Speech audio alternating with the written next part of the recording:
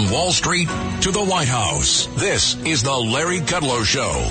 Welcome back, folks. I'm Larry Kudlow, and we are here with my very dear friend and brother, Steve Moore, from FreedomWorks and Committee to Unleash Prosperity Hotline and the WABC radio show, More Money, which follows this show on many of these very same stations. Steve, thank you.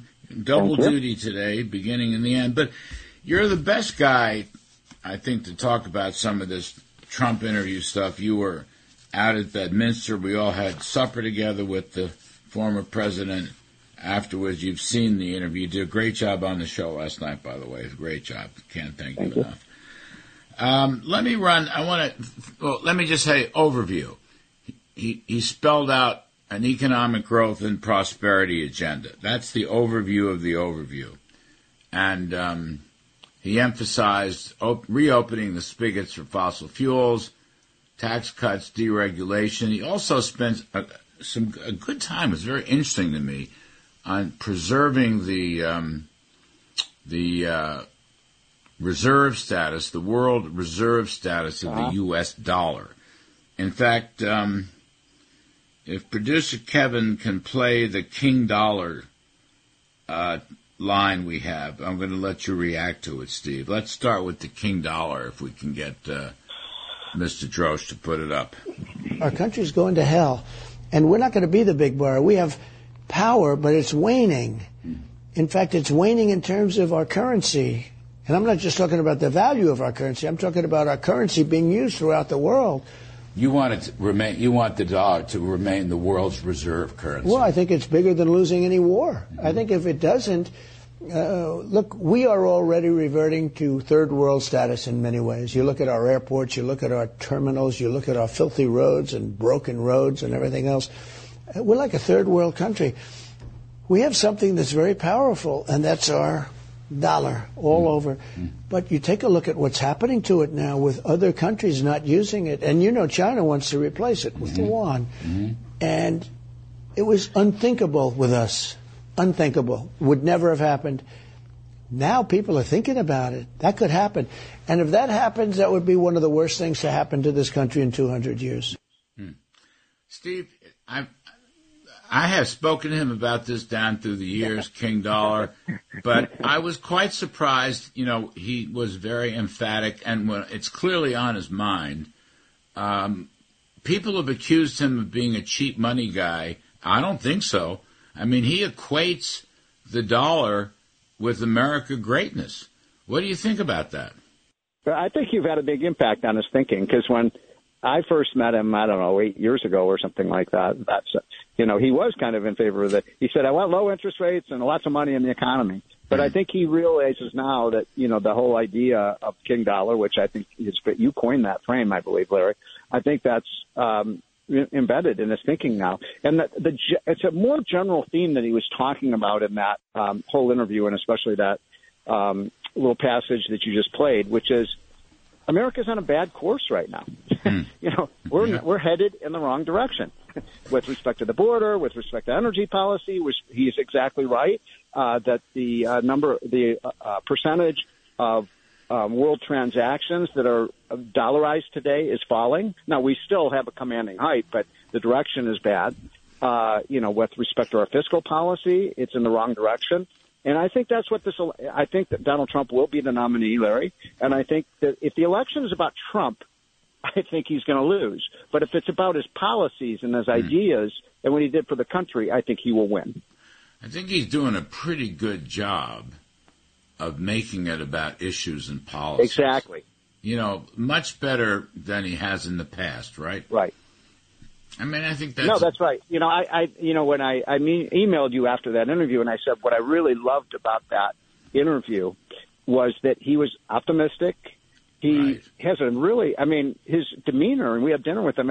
He's just, I don't know how he does it, Larry, frankly. I mean, he's got, facing 500 years in prison or something like that. Yes, He's going to get indicted for walking across the street next week. I mean, the trash that they're throwing at him, and he has this, very upbeat demeanor. He's relaxed. I love this new Trump, and I think if he can keep that up, I think he's going to be the next president. Yes, absolutely. He's got a great shot at it. I want to play some more, get you to react on it. Producer Drosh, how about the energy inflation tape? Do you have that? Inflation was caused, in my opinion, by energy. Because it's so big. Energy is so big. It's like all-encompassing everything. You make donuts and the ovens and the trucks that deliver them. And no matter what you do, it's so much about energy. And when they stopped drilling, we had it going like nobody, you were a big part of it. You really had a big thing going for selling all this to Europe and all these other countries, yes, right? And we would have made a fortune. Mm-hmm. And it was so sad to see what they did. They cut it off. And again, we were drilling much more. We were a bigger force than Russia and Saudi Arabia individually. In a year and a half, we would have been a bigger force than them combined. And we would have made so much money. We would have been paying off debt. We would have been doing things that nobody's ever seen this country do. You know, Steve, one of the key points here, he said energy is all-encompassing. You know, it affects like a couple of hundred items in the CPI, among other things. And then, of course, as you point out, we're short a couple of million barrels a day where we should be because of the anti-drilling policies and the anti-fossil policies. But he has a great understanding of the relationship, energy, inflation, and, world politics. Yep, he does, and it isn't really that complicated. I don't understand how the Democrats don't get this. That if you think over the geopolitics over the last 50 or 60 years, it really has been driven by energy policy, right? The Middle East had OPEC, and they were able to control the world economy and thrust the U.S. economy into recession back in the 70s. And we didn't even talk about OPEC when Trump was president. Larry, if you Google OPEC, nobody ever talked about it because Trump crushed OPEC because he opened up the spigots, and he is exactly right. We went from being third in the world to first in the world in energy production. We are 2 million barrels less than we would be if we per day, and that's 170 million a day that the United States is losing.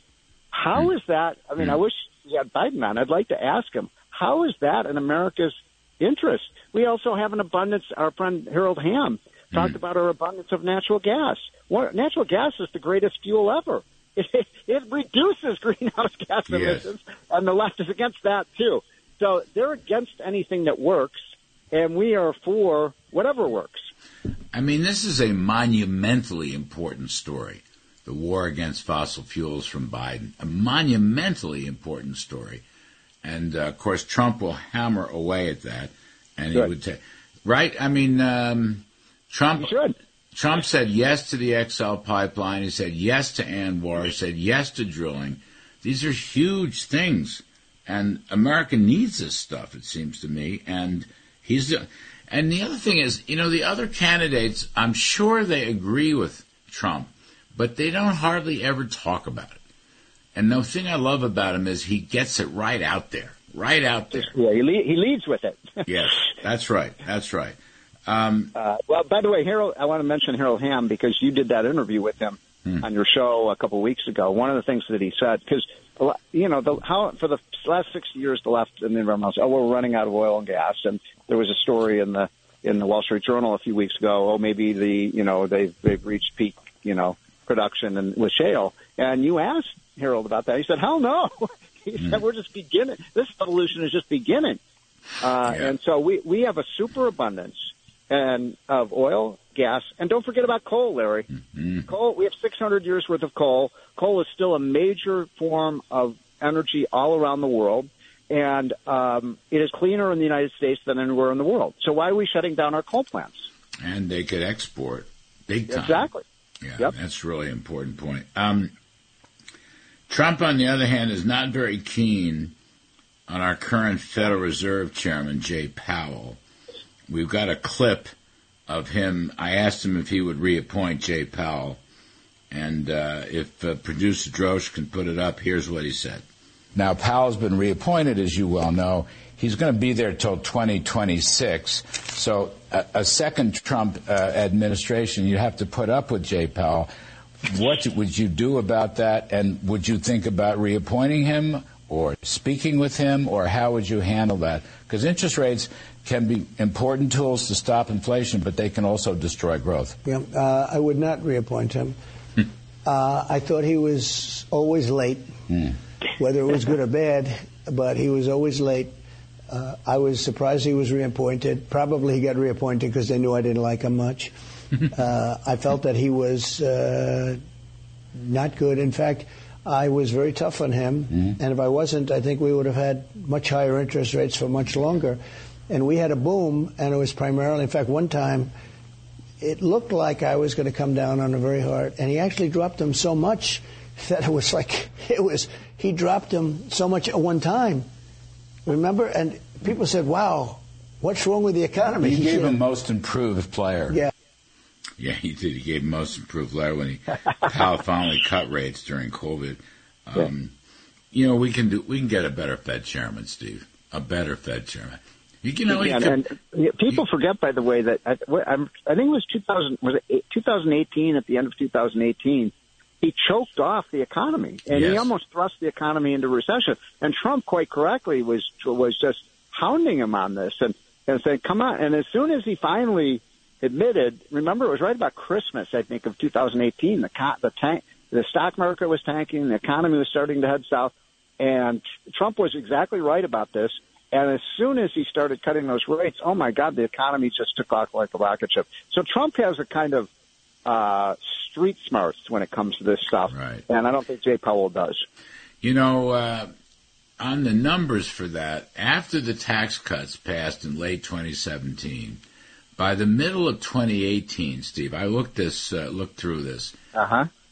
The 4-quarter change in GDP had reached 3.3%, which was the highest in many years. Wow. And then, as you said, and as Trump said, Powell starts raising rates in the autumn of 2018, and the economy starts to head south again. But we had done remember, we wanted a 3% plus growth rate, and we got it. We actually got it, and then Powell started choking it off. You know why, Larry? Because they believe that the Federal Reserve, Jerome Powell and his, 400 PhD economists over there, they believe that growth causes inflation. And our buddy Art Laffer has proven that to be untrue 100 times. Growth means more supply, more products, lower prices, and more growth. Those things are compatible. And Trump he's not an economist, right? But he just gets this stuff because he's a businessman, and he understands the way the world works, which is such a contrast with Joe Biden, who has no concept at all about the way the world works. All right. We're talking to the great Steve Moore from FreedomWorks and Heritage Foundation and his daily Committee to Unleash Prosperity hotline, which is a must-read. And Steve is the host of the WABC radio show More Money, which plays right after this show. Steve, hang with me. We're going to take a quick break, and we'll come back in just a few moments. Larry Kudlow.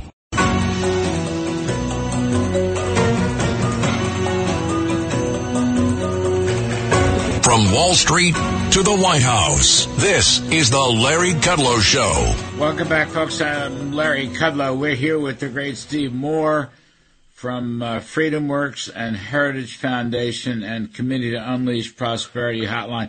By the way, folks, the Committee to Unleash Prosperity Hotline is a daily show called More Money. We're talking about my interview with former President Donald Trump this past week, which played on Fox Business Thursday and Friday. Steve was on the show Friday, and Steve was with us out there in Bedminster. We had supper with the former president. It was a great supper. You're right. He was, that supper, he was relaxed. Right. He was talking about issues. He was, making some jokes about this, that, and the other thing. And he had been indicted 2 days before. I mean, it really was something. That's unbelievable. No, I mean, I don't think there's anyone. I mean, is he like superhuman or something? He's got some kind of shield or something that, protects him. Because, look, I mean, how do you do that? Most people would just be a wreck facing what he's faced. And look, whether you like Donald Trump or not, you've got to admit that the way he's been treated by the Democrats and the media has been the shabbiest treatment of any president in history by a mile. And yet he still just soldiers forward. A lesser man would just say, to hell with this. He was so focused during the interview, Steve. He just was focused on the substance, you know. I mean, I wanted an economic interview, and that's what we did. I mean, it really was quite remarkable. All right, one of the more interesting parts of this thing, his views on trade and tariffs, and he's talking about a very aggressive trade policy, and I want to play the tape on this and get your comment. I know you know some of this, but if producer Kevin runs that tariff tape, let everybody hear it, then we'll talk about it. I think we should have a ring around the collar, as they say. I think when companies come in and they dump their products in the United States, they should pay automatically, let's say, a 10% tax. That money would be used to pay off debt. It's a massive amount of money, even at 10%. It's not going to stop business because it's not that much, but it's enough that would really make a lot of money. The other thing I want to have is a matching tax where if India charges us, India is very big with tariffs. Oh, yeah, very protectionist. Okay. I mean, I saw it with Harley Davidson. I was saying, how do you do in a place like India? Oh, no good, sir. Why? They have 100% and 150% and 200% tariffs. So I said, so they can sell their Indian motorbike. They actually make a bike, Indian motorbike. They can sell that into our country with no tax, no tariff. But when you make a Harley, when you send it over there, because they were doing no business, I said, how come you don't do business with India? The tariff is so high that nobody wants it. But what they want us to do is they want us to go over and build a plant, and then you have no tariff. I said, well, that's not good. That's not our deal, okay? That's not our deal. And I came down very hard on them. But India is very big. Brazil is very big on tariffs. I mean, very, very big. And we had a couple of people, like the senator from a place called Pennsylvania that I love. But this guy was just horrendous. I said, let me ask you a question. If India is charging us 200% and we're charging them nothing for products, can we charge them 100%? No, sir, that's not free trade. Can we charge them 50%? No, sir. 25, 10, anything? No. I said, what the hell is wrong? There's something wrong. You know who I'm talking about. I do. Every single thing we tried to get through, he would try and block. So if India's charging us too, so what I want to have is called retribution. You could call it whatever you want. If they charge us, we charge them. Reciprocity. You could call it anything. There's many names. You call it equalization. If they... All right, reciprocity. And then a 10% ring around the collar. But I think that he wants to merge the two. You and I were talking to him about this at dinner. First of all, you go ahead, Steve. What's your reaction to all this? Because this is very controversial. Well, look, I believe in free trade. You believe in free trade. Laffer believes in free trade. But, you know, if the goal is free trade, how do we get other countries to reduce their tariffs? Right. Which is in the interest of us and their own citizens. And Trump has, I think, very effectively used the sword of tariffs with the objective of having these other countries reduce their tariffs. And in many instances, Larry, I mean, you were there, but it worked, right? He was able to force some of these countries.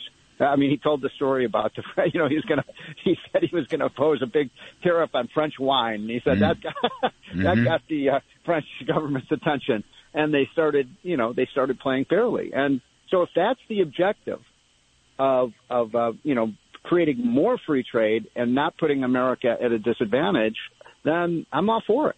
I think it is. I mean, my experience with him, with U.S., Mexico, Canada, USMCA, also Japan, also South Korea, and, of course, the biggest one was the China trade deal. He uses tariffs as a negotiating tool. Right. The art of the deal. I mean, that he would punish, but then he'd bring them to the table. And I think that's what he wants, to equalize, tariffs and ultimately to bring them down. Now, it will be controversial and it will be misrepresented, but I think that's what he wants. Steve, we're out of time now. You and I and Liz Peek are going to talk much later in the show. Thank you, buddy. You're terrific stuff. Yeah. Folks, we're going to take... Congratulations, by the way, on the amazing interview. They just got picked up everywhere. Thank you. Folks, we will break. And on the other side of the break, we're going to talk about the indictments of Mr. Trump. We have Harvard Law Professor Emeritus Alan Dershowitz, the most brilliant guy, and he's going to give us his views. You may be very surprised at how hostile he is to some of these indictments. I'm Kudlow. We'll be back.